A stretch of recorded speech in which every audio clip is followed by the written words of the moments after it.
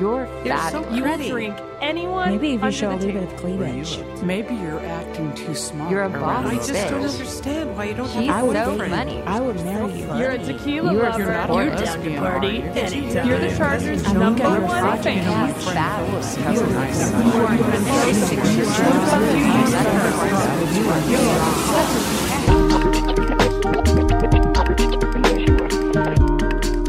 Welcome back to You're Such a Catch. I'm Erin. We're still in between seasons, but that isn't stopping me from bringing you a series of live chats from Meet in Malibu, an event hosted by Modern Day Wife. If you're a loyal listener, I appreciate you still hanging with me. I'm happy to release this short series for you. If you're listening for the first time, these chats are going to be a little different from our usual episodes, but we'll still be focusing on dating, relationships, mindset, manifestation, and women empowerment. Speaking of women empowerment, if you haven't heard of Modern Day Wife, you're going to want to click on the link in the episode notes and check them out. They provide a hub for women who are aspiring to do it all. It doesn't matter what stage of life you're in, they're there to assist with career, family life, social life, and relationships. My sweet friend Erin Hill, who you've all seen on my social media and probably heard the episode I did with her at LA Fashion Week when I was also podcasting live, she introduced me to Modern Day Wife after she was asked to model in their fashion show. She absolutely slayed the catwalk. She was channeling her inner Giselle, and I couldn't be more proud. Some of you may know I recently had surgery, which I'll get into a bit more eventually. But don't worry, I'm all good. It's been a bit of a challenging recovery, to say the least. But the Meet in Malibu event was on day 13 of my recovery, and I couldn't help but laugh. The dress code was to wear all white, representing summer solstice, and I was a big ol' bruise from head to toe.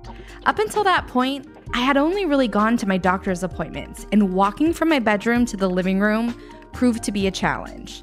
So this was my first true outing. And what I learned from upholding this commitment is sometimes we're called to do something, and even though we're not at our best, we're just supposed to be present. And being present is enough. And just as I learned in the past, the people we're supposed to connect with, we do. Hence how I met Collier Laundry. I hadn't intended on chatting with Collier.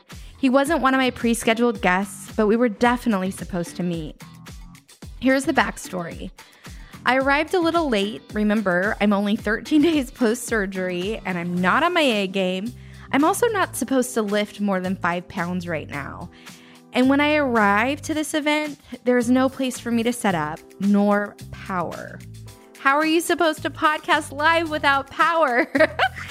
To keep this long story short, Collier saved the day. He's not a tech guy there. He's not, in charge of the power. He's not even part of the event. He was there with his friends. They have their own show. But he single-handedly is the reason I was able to podcast. And he ensured at us meeting, that my equipment was set up and he properly hooked me up with power. So I cannot thank him enough.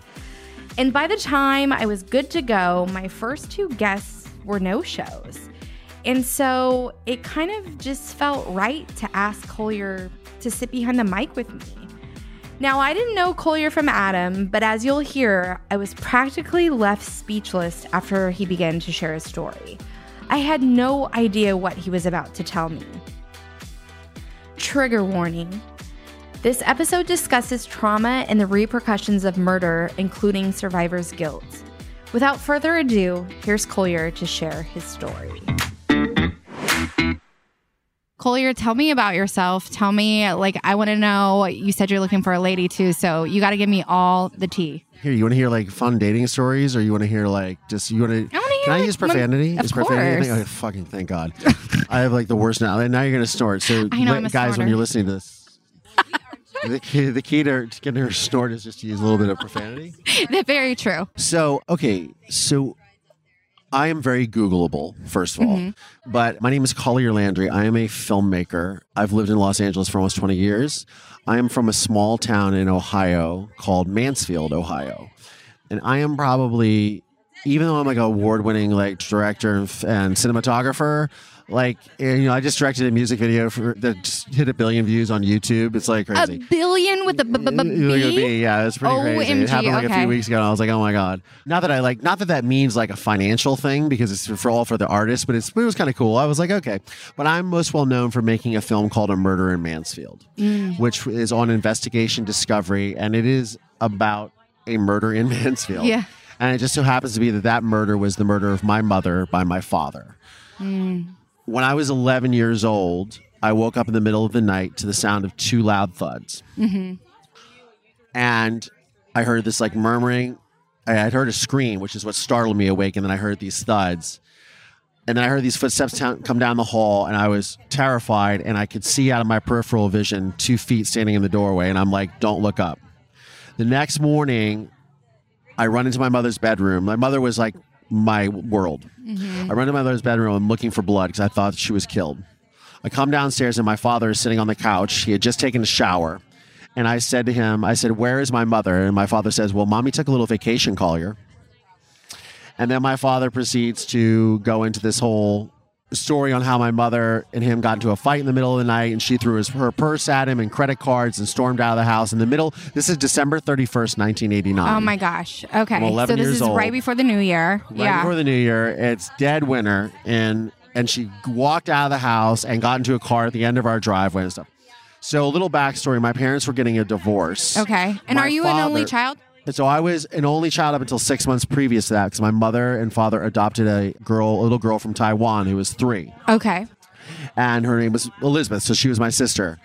And my mother was like my world, right? So I was always with my mother. My father was a doctor in this small town, and my father, he was a chronic womanizer. But I didn't know this as a child, right? You don't really know these things. And my parents were getting a divorce because my father had my mother, I guess her line in the sand with him was, hey, if you as long as you don't involve our kid, everything's fine. So she just kind of turned a blind eye. Well, my father had a mistress that was pregnant. Oh, wow. But I didn't know any of this. But he introduced me to this mistress, but I didn't realize she was pregnant. Right. But I ended up figuring out that my father was having an affair. I told my mother, but my mother already knew. She knew she was pregnant, all this stuff. So my mother filed for divorce. And my father was a very violent Italian-Irish man, and he was a fucking narcissist. Of course, I don't know these things when I'm a kid. I just know that my father was an asshole. My father was very violent towards myself and my mother. He would have his temper was very apoplectic. He would just go off in the middle of nowhere, out of the middle of nowhere. If I dropped an egg on the floor, I remember one time he threatened to kill my mother, and it was it was crazy, right? So I didn't really have much of a relationship with my father. So flash forward to December 31st, 1989, and I'm confronting him, and I knew that he murdered my mother. You just knew. I knew right away. And I knew when I was coming downstairs, I was like, she was gone. And he started into this whole diatribe about, okay, we're not going to call the police. And then he goes, we're not going to call the FBI. And I'm thinking to myself, we are in this small town in Ohio. Yeah. Like, why this isn't CSI, motherfucker. Like, this is like, what? Like, and I'm like, okay, red flags everywhere. So he was moving his practice to Erie, Pennsylvania. So that's about 6 hours away from where I grew up in Ohio. And he proceeds to go about his day. My grandmother, who was his mother, had just come the night before to stay with us. Now, she was very close to my mother. They were almost like sisters, if you will.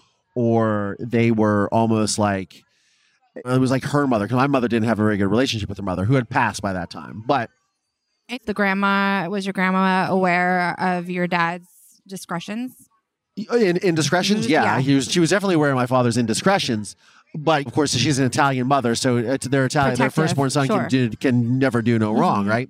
So she's like, we're not going to call the police. She's like telling me this is my father leaves. I'm like, well, fuck that shit. So I had stashed all my mother's friends' phone numbers in a Garfield that I had, and it was like a Santa hat in preparation for all this shit, because I wasn't sure what my father was going to do. Yeah. And I grabbed the cordless phone. We had just gotten a cordless phone. I run into the bathroom, and I just call all of them. I'm like, here's what happened. You need to call the police. So I don't call the police, technically. Yeah. So 2 uniform officers show up at the house, and then my grandmother is just furious, and she's like, "You call the police." I was like, "I didn't do anything." And then I'm leading the officers around with her, and she's like a hawk, watching me and whatever. And I'm like, I pull one of them aside. I'm like, I don't trust my father as far as I could throw him. So they leave the house, they took in the statement or whatever, and then she's pissed. My dad comes home, he's pissed, whatever. And then the girlfriend comes over that night with like a New Year's dinner or whatever. It's super weird. Like pretending to be mommy. It's just so bizarre. So the next day I call the friends again and I'm like, okay, so what's going on? They're like, well, they're treating it as a missing persons case. I'm like, that's fucking bullshit. Yeah. Like, I don't think I used the fuck word, but Right. I was 11. But I definitely was like, I was like, she's not missing, she's dead. Like what doesn't compute here? So what happened is this detective had seen the missing persons case come across his desk, and it's like New Year's in a sleepy small town in Ohio, and he's like, oh, this is interesting. A doctor's wife goes missing over the holiday. I'm just going to come check this out. He shows up at the house, and my grandmother's furious again and won't let him in. And I'm like, oh, come in. I let him in the house, and I pull him aside, and I say, look, my mother is not missing. My mother is dead. I believe my father killed her. And, you know, like, she would never leave me. My mother, like, something has happened to her. She would never leave me. He gives me his business card. He slips it to me on the side. I hide it in said Garfield hat. The next day I go back to school. The first thing I do when I go into school is I go into the principal's office. I said, you need to call the Mansfield Police Department. You need to call him. You need to get him down here. He comes down to my school and I lay out everything. My father's history of abuse, my father's history of womanizing, the messy divorce, the nasty shit that's been going on in my household, the girlfriend, the everything. And over the course of the next 25 days, like this, so this police officer, this detective is literally like, this kid, like, what the fuck? But I am very I'm thinking this kid, adamant. what the fuck? Because I'm putting myself in my 11-year-old body and mind. I don't think I would have done the things that you're doing, like, and just been so adamant and advocated and used my voice and been so smart with it all. It's crazy, like when you look back at these types of things, like now, as I do, and firmly in my 40s, and this is sort of what happens when you don't get your kid a Nintendo, or when he's the last kid on the block to get a Nintendo because I just got one for Christmas that year. So your mind runs right. But anyway, so I lay out this whole thing and I tell him, I'm like, okay, I'm going to go home and I'm going to pull out while my grandmother's dealing with my sister downstairs. My father's not there. I'm going to go upstairs and I'm going to pull the bookshelves out of the crawl space and look for my mother's body. I'm going to look for her purse because she would never leave this one purse, this Dooney and Burke purse that she always carried that was like her go-to carry-all. If that's there, I know that this hadn't happened. And I start putting together clues. And I'm calling him every day that I go to school because school was my safe zone. Yeah. I'm away from the family. I can safely talk to this guy. And I am literally giving him stuff. And the investigation is like stalled because they can't find my mother. And I talk about this on my podcast, which is Moving Past Murder. My film is called A Murder in Mansfield. But essentially what happens is I go with my father to his office and he goes in the gas station and I can see him inside the gas station. I start rummaging through his car and I find 2 Polaroid photographs. Oh God. One is of his girlfriend and her 2 kids sitting in front of a fireplace that's wrapped in plastic. And the second Polaroid is of a house. And this is 1990 now. Right. This is not like there's no Zillow, there's no Google. Yeah. I find those pictures. He comes back to the car. I hide the pictures, right? I get David Messmore down to my school. And I say to him, I found this house and I found Sherry with her kids in front of this fireplace. Something's rotten and dead. Like, I don't know what this house is. I've never seen this before. So then, like, police are coming to the house like every day. My father has his divorce attorneys there, like all these signs outside. We will not talk to press. This is a small town. A doctor's wife goes missing. You know, unbeknownst to me at the time, like, missing persons cases and domestic violence and things like that.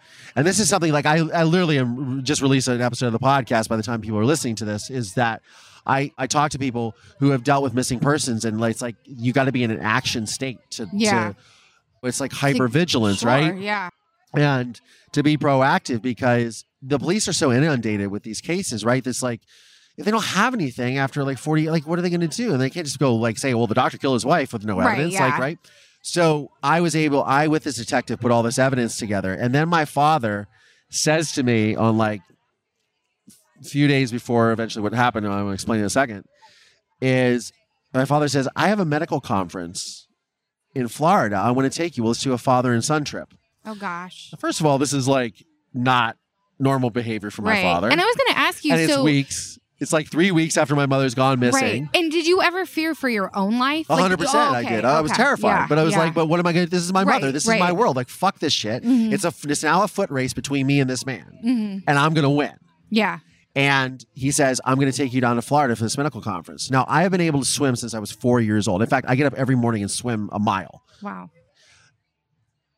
I told Dave Messmore, I go back to school, call Dave Messmore, I say, I've been able to swim since I was 4 years old. I'm going to drown in the Gulf of Mexico. You need to get me the fuck out of my house. Child Services comes a couple of days later. They yank me out of the house. The crime lab is coming in as they're pulling me out of the house. They're literally like, I'm like, can I take my dog? They're like, no, we'll be back for your dog. Never saw my dog again. Oh. Left this. My whole world's thrown up to upheaval. I go into foster care. I have the worst asthma attack of my life that night. The next morning, I go to the hospital, see one of our doctor friends. We have this whole, I'm going to cry. So he gives me this breathing treatment, and then they're like, call your Lieutenant Messmer, found your mom. Eternally long pause, and she was dead. And I wish I could say that's where the story ended, but that's actually where the story started. Yeah. And it was the largest murder case in Ohio history, at least in my account. Like it was a fiasco. It was, and I was the one who got my father indicted because I knew all the evidence. I knew my mother, and because of that, I was abandoned by both sides of my family. I was thrown into the foster care system where I was orphaned, and I testified for 2 days in court, staring down my father, saying, this man murdered my fucking mother. I put my father in prison, and it's June 23rd, 2022. He is still in a cell to this day. Wow. Wow. I mean, I don't even think there are words to like articulate. One, I mean, to your credit, you're so brave. You're so brave. The fact that you're able to recollect your story and share your voice, and that you were able to just put this together in honor of your mom. You know what I mean? I mean, do you understand the impact of that? This is like the thing, like this is so weird, right? So then my whole life, and I did a TED talk about this, full disclosure, but like my whole life. You not done also, by the way, like, hello, okay, here we go.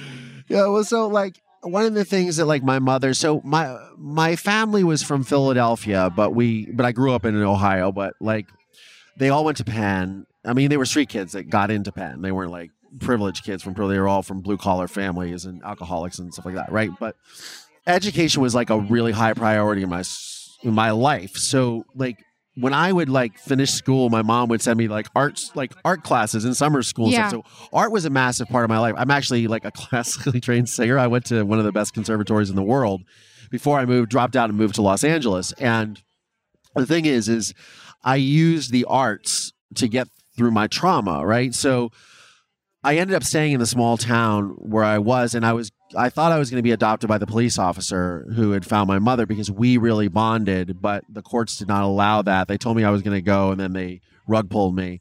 And then I ended up going with strangers who ended up being a wonderful family, but which was fortunate for me because my entire family wanted nothing to do with me. My mother's side of the family, my father had molested their two daughters under the guise of giving their daughters physicals about a year or two before that. And I never, I obviously didn't know any of this as a kid. Mm-hmm. And my father was actually going to be arrested for that. And because the girls couldn't, I mean, it's not their fault. It was so traumatic. They couldn't testify. They couldn't bring charges against him. So actually when all this went down, they found this out. And then the police officer, Dave Messmore, had spoken to them. And they were like, you get him for us. The guy's a fucking piece of shit. Mm-hmm. There's no question he killed his wife. Mm-hmm. Yeah. And so it was a lot of there was a lot of retribution, I guess, mm-hmm. or resolution that came from my father's conviction. So art was always a thing that I went to. So I went to music school, and then I dropped out. I moved to Los Angeles, and I was like, okay, I'll be a rock star or whatever it was. I wanted to go to Broadway and do that whole thing, but I ended up getting into filmmaking because I was motivated. Well, first I worked as a model when I came here. And for your listeners, I look like my mother. My mother's beautiful. You're like a good-looking guy with really beautiful eyes. Yeah, they were hers. So, I worked as a model, and then I got into behind the camera, and I became a cinematographer because I wanted to tell my mother's story, and I wanted to tell my story, and I wanted to do something so people could benefit from what I went through. And I was like, look, if I can find a way to honor my mother, to heal myself, and to speak to that one fucking kid that was there in foster care, literally at the nadir of their life. Like, all the chips are down, man. Like, if my life, it was over at that point. So it's like, either I find the courage to follow through with this and honor my mother and tell the truth, or this man gets off and he either kills me or he tortures me the rest of my life. Like, he's gonna, remember the time you tried to get me convicted for murdering your mother? Right. Which I did, by the way. Yeah. So I knew at that time I was motivated by this, and I was really motivated by the fact that, at least at this time in our sort of society, we weren't talking about the consequences of violence, the ramification of and the non-combat PTSD and the impacts on communities and ancillary victims. And I was very passionate about that, because it was at that time like, bad guy goes to prison, the victim is dead, the state gets its restitution, gavel hits, and we say next, much like it is in the true crime world, right? Mm-hmm. So I wanted to tell that story. I had seen a film called American History X with Edward Norton, Beverly D'Angelo, Edward Furlong, Elliot Gould, like an amazing piece of American cinema, directed by Tony Kaye and produced by a gentleman named John Morrissey. And I walked out of the theater in 1999 in Northridge, California. I said to my friend, who I had gone to school with, I said, whoever made that film understands the consequences of violence, and I want them to help me tell my story. Flash forward 8 years later, I'm sitting in my place at this bungalow in Hollywood with my girlfriend. She comes in, she says, this guy wants to shoot me for a book, and he's a film producer. She starts rattling off his films, and she says, American History. I was like, American History X? She's like, yeah. I was like, get him here. We become friends. Then he's like trying to do some silly film project. I was learning how to be a filmmaker, and I was like, I don't want to do this. I was like, this is what I want to do. And I give him a binder that I had that I collected of somebody gave me of all the newspaper articles from when my mother went missing through the trial to like the turn of the millennia. I gave it to him. I was like, remember I told you that my dad killed? Because everybody knew in my world in LA, like, okay, that's Collier. Yeah, his dad killed his mom. That was it. They didn't know the extent of my story.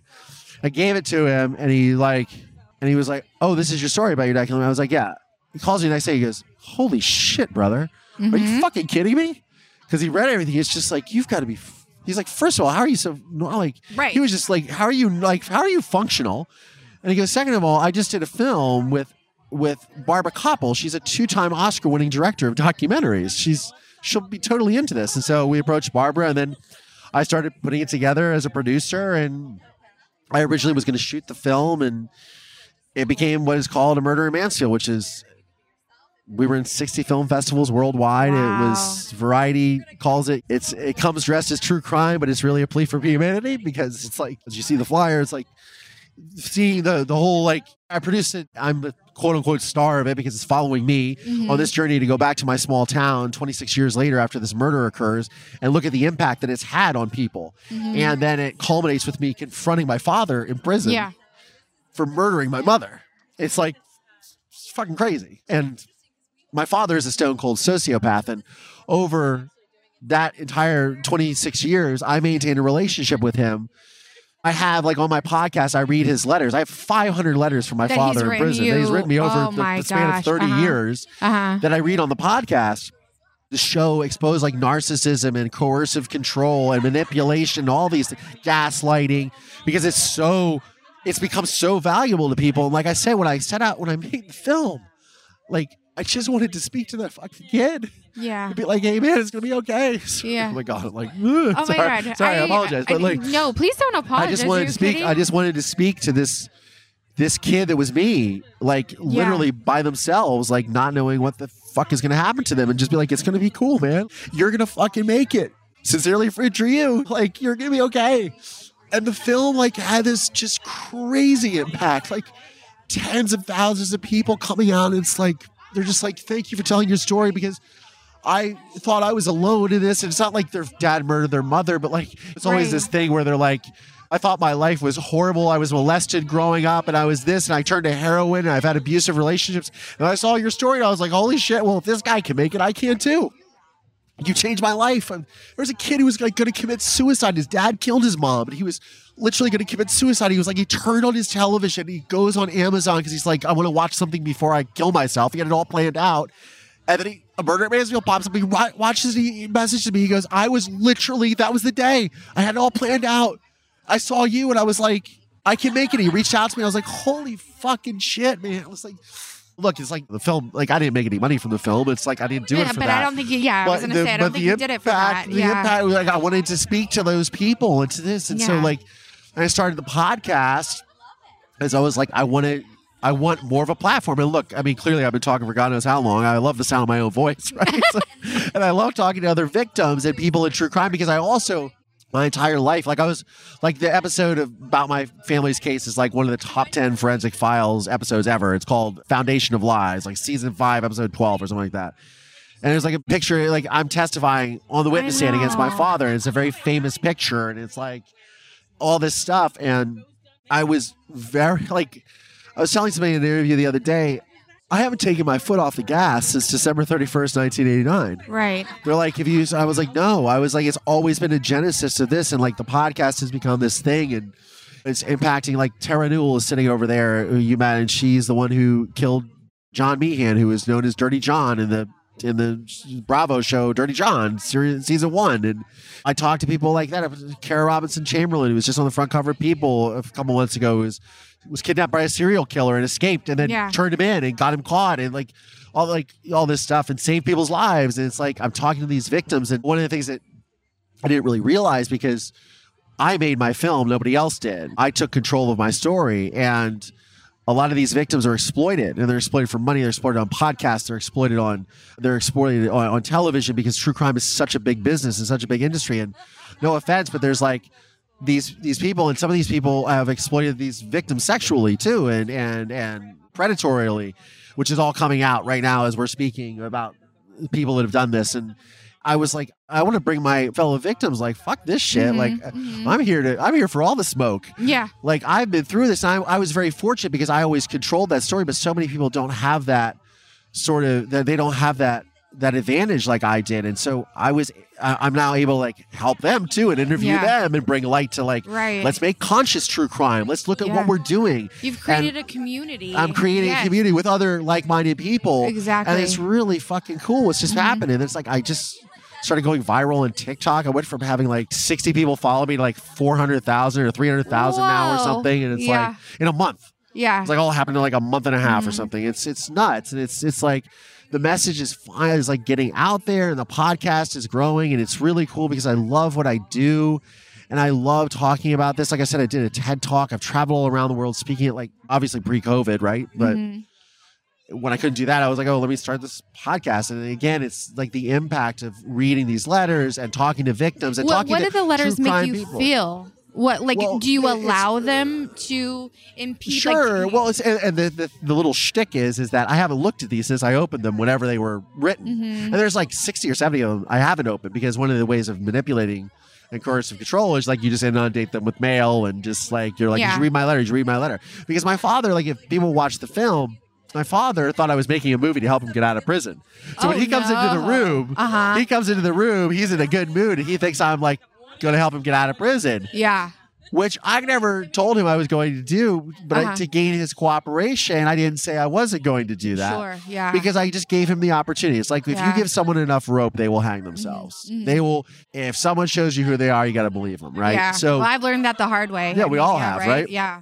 And so I read this letter to him that I wrote when I was 13 years old that says that I basically am pleading for him to come clean about murdering my mother. And for my you're sake, reading for the it sake in front of him So physically? I wrote this to him when I was 13. Okay. And it is me pleading with him to come clean so I can move on with my life, so our family can heal, so everyone can move on with our life. So my half-sister was born 12 days before he was arrested, could move on with her life and have something, and everybody could move on and heal. And he read it, and he put it back in an envelope and wrote refuse and sent it back to me. And so I opened that letter in front of him in the film, and I haven't read it since I wrote it when I was 13. Oh my gosh. It's so emotionally powerful, and he's such a narcissist and a sociopath. He turns it on him. He's a victim narcissist, and it's crazy, and I exposed that. But it's funny, I was doing like an interview with the New York Times years ago when the film came out. The film came out at the end of 2018, like literally like December 2018. He's like, I watched the film. It's really powerful and really tragic what you've gone through. He's like, there's 3 seconds in the film that sum up the man that you are. I was like, what is that? What are you talking about? And he goes, after your father gets done saying all this stuff And you tell him, I believe that you believe that, and that's my answer. That's what I say to him, because he believes the story he's telling me. He's like, you get up and you hug your father and you say, I love you, Pop. And he's like, I broke out into tears when I'm watching in the theater because I'm like, that tells you everything you need to know about this man in 3 seconds. That his mother raised him right. He's a good, pure soul, and he's just motivated to just do good and share a story. Like, that's it. And he was like, do you remember that? I was like, no. But I was like, I guess I did. I mean, that sounds like something I would do. So like when I watched the film, I'm like, oh, I remember that part. But I mean, I did say that. Yeah. And I do mean it. Like, over the years, like people that I had let into my world, because like all my filmmaker family and everybody comes out to Hollywood. They're like, oh, I'm going to tell my story. I'm going to write a script. And it's like, then my friends were like, they saw it like I'm in Variety and the Hollywood Reporter. They're just like, what the fuck, dude? And they're like, and I was like, well, yeah, I told you I was making a movie. They're like, yeah, but everyone says that, dude. Right, yeah, Everyone that comes to town says that. Like, you literally were somebody that knew nothing about filmmaking when I met you. And now it's this, like, are you fucking kidding me? Yeah. Like, and I was like, well, yeah. I was like, I do what I say. But also, I want to say, like, I'm a firm believer in, like, the universe and, like, doors opening, and you have to walk through them. And I think, like, someone like yourself who was dealt the hand that you were dealt, like, you said it yourself, you could have turned to a lot of different things. You could have turned to drugs. You could have turned to all these things that wouldn't have been positive. But you're like, I'm going to use what happened to me. Yeah. To evoke change, to be relatable to other people, to help with the healing process. Absolutely. And I'm going to make that my life's mission. And you did. And so because of that, I think then things come your way. You know what I mean? Like, they come your way and you see them and you step into them and you're continuing to do that. You know what I mean? Yeah. And look, like, I'm not without my flaws. I'm human. I'm an artist. I'm very emotional. I know you were here to talk about relationships, but like, and I haven't met the one yet. And it's like, I feel like I get connected with someone, then the other shoe drops on them. I was dating this girl and then everything was great. And then she's like, just flips the script. I think we want 2 different things, but then runs off to Paris with her ex-boyfriend, and I'm just like, I thought we were connecting, but okay, you were calling me babe and baby, and then all of a sudden you just ghosted me. Like, I'm confused, but okay. She wasn't. And you're like, oh, I was clingy. Like, I'm just like, I wasn't clingy at all. Like, that's my life, and I'm just like, whatever. But I just continue doing what I'm doing. But like I was gonna say is, somebody had asked me before the film came out. I was sharing my story with them. I was like traveling. It was one of the first gigs I ever did. I was traveling around the world with these motorcycle stunt riders. And I told them my story. They were actually from Ohio. And they were like, dude, how can you forgive him? And I said, bro, I was like, it's not about him. It's about me. Like, everybody thinks that, like, when you forgive and you move on from things, like, you're somehow giving up your power. No. And that's bullshit. You're actually empowering yourself. And you're stepping into your power, because what it is you're able to go to separate and go, it's not about them, it's about me, and I need to move on and be the person I can be. And unfortunately, so many people live in that, and they live in like the guilt and the shame. And look, I'm saying all this as if it's super fucking easy, and it's not. It is hard, and it honestly only gets harder. But you just have to find a way to move on, because life is fucking amazing, man. Like, life is amazing, and it's there's so much beauty in the world, and we often get caught up in like the bad of all of it, and the woe is me, and the pity party, and all this and that. And then it's like, then you see people like, I hope, like myself, and go, oh, well, I didn't have it that bad. Like, I could do something too. And it's like, some girl saw me on TikTok the other day, and she stitched one of my things. I don't even really know that much. I mean, I'm learning about TikTok and I love it, but she stitched one of my stories, and my younger brother, who's my adopted parents' natural son, he messaged me, he goes, this girl stitched you. And I was like, hoping it wasn't bad. And then I messaged her, and it was really cool. And she has a father in prison. I read this letter, and she's like, thank you for doing this, because that gave me the courage to this. And she messaged me, she's like, I've actually been following you for like a month. And I've been talking about for the last 3 years, I want to become a private detective, but I've never got off my ass to do it. And I saw your TikToks, and that motivated me. I enrolled. I start in August. And I'm just like, phenomenal. I'm like, this is like the cool impacts of these things. And it's like, so you can either be angry and upset and like the world has hurt me and done whatever. Or you can take that and turn that shit on its head, which is what my TED Talk is about. Flip that shit on its head and go, this is what I'm going to do with my life and the world. And look, it's not my entire life. Like, I'm an artist. I'm a filmmaker. I work as a cinematographer, and I love doing the podcast. That's really all I want to do, and make my own content that's helping people, because that's the mission that I'm really driven towards. Right.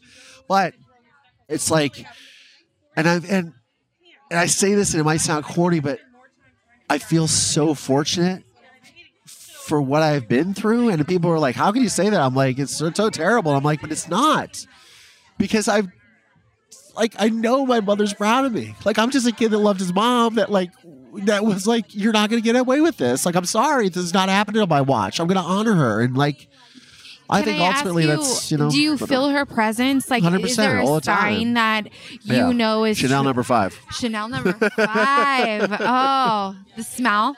Yeah. And you can smell it even when you're, wow. Oh my gosh. Well, obviously, for anyone that's looking for a relationship with a very emotional artist guy who's fairly intelligent, has a really good vocabulary, and not kind of easy on the eyes, I'm your guy.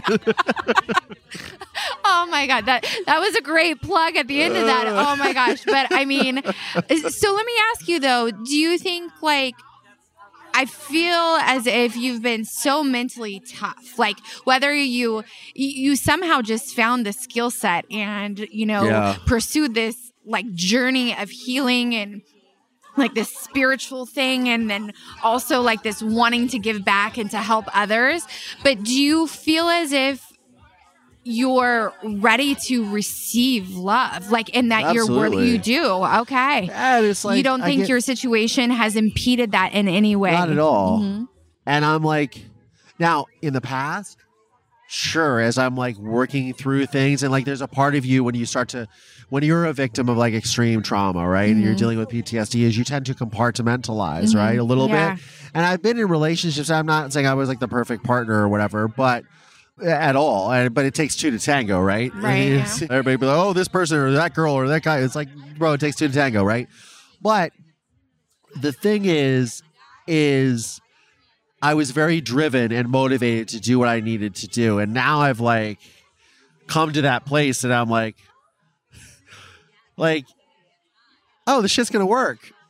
Like, this shit's work. Like, all this stuff that I've been putting, because it's like, okay, I made the film and that was amazing. And it was in a relationship, but she was in the relationship with me. She was a narcissist. I didn't realize it because I was so involved, but she was in it because she was a director and she wanted her own thing. And it just, that blew up. And I was like, oh my God, like, and that's hard to get over. Re-victimized and stuff. Yeah, but, exactly. like, I'm over it now. But I was like, it was really scary because when you break up with a narcissist, they go full on like destruction, fire and brimstone. I had a stalker at the time too, so it was like a double coming from all angles. The film would come out, and I was like, didn't have a place to live. I was like, oh my God. And I'm like, with my little chihuahua, like, what am I going to do? And I worked it out, right? But it's like, it's become this thing where I'm like, okay, I've done that. I've gotten to the place in my life where, yeah, I mean, like, look, I'm ready for some money, like full on, like, let's make some money while doing all this work, because it's a full-time job while I'm trying to keep the lights on and working. So it's like palms up, palms out. Yeah, exactly. It's gonna come to you. I know it's already on its way. I love it. Already on its way. But as far as like what I've been doing, I mean, there's definitely more goals that I have in my life, but I'm like, in a way, like, I finally come in like the last, like, I would say like year-ish, I've been like, okay, I'm ready for something, for that person to come in, because I'm like, it's really weird. And this girl that I was dating was much younger than me, because she was like, I was like, how old do you think I am? She's like 32. And I'm like, yeah, God bless you. Thank you. And I know I have great skin and I take care of myself, but yeah, I'm a little older than that. I'm 44. But I feel like I'm like 25, because I had to do all this stuff and get it all done and out there. And I go, okay, cool. That's off the list. All right, great. Now I'm ready to start living. It's really wild. It's a really hard thing to explain. I think it's like a trauma Survivor thing where you go, okay, I just put a button on that, because I really feel so blessed that like there are so many people in the world that don't get to put buttons on in their life or don't get to say, I did that, that's done. Because if I left this earth 5 minutes after we're done talking here, I'm good. I'm cool. I've done everything I needed to do. I've told the story. Literally, I have left a mark on a world that will outlive me. And that is ultimately, it's not about the money you make. It's not about the car you drive, the house you have. If it's family, yes. Family, absolutely. But it's about the mark that you leave on this world. Did you come into this world and leave this world in a better place than you found it? And I can firmly say that's exactly what I've done. And I've done it twice. I've done it for myself and my mother. So good. So good. I mean, honestly, you could not have wrapped that present up and put the bow on any more perfectly. And I'm a huge believer, like I mentioned, in the universe. And I think like sometimes we just need to call out what we want. So palms up for the money. Palms up. Palms up for the money, because it's all there. It's all there. And you have it all. You have Is that why energy. the Buddha sits that way? Yeah, I think so. Like the lotus pose or whatever it is? Yes. Palms up. Palms up. And also, in terms of love, just tell the universe what you want. I know, right? I'm learning I got to be really so specific. And see, I wasn't specific in this last one. Mm-hmm. There was like all these things that I wanted, like checked all these boxes. Oh, but that. Oh, I forgot that one. Okay. Yeah. So now I just got to go back to the drawing.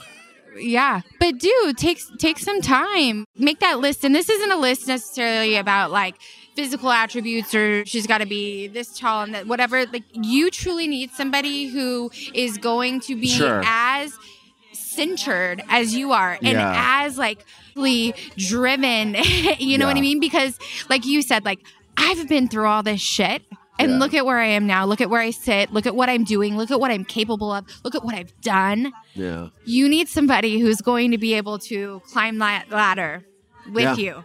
You know what I mean? She's out there. She could be listening. She's got to be out there, She's right? She's here. She's somewhere. Now let's Your find lips her. to God's ears. Amen. Oh my God. So also I just think it's like a beautiful thing that like this happened because randomly. No, it's not random. That's Nothing ever happens randomly.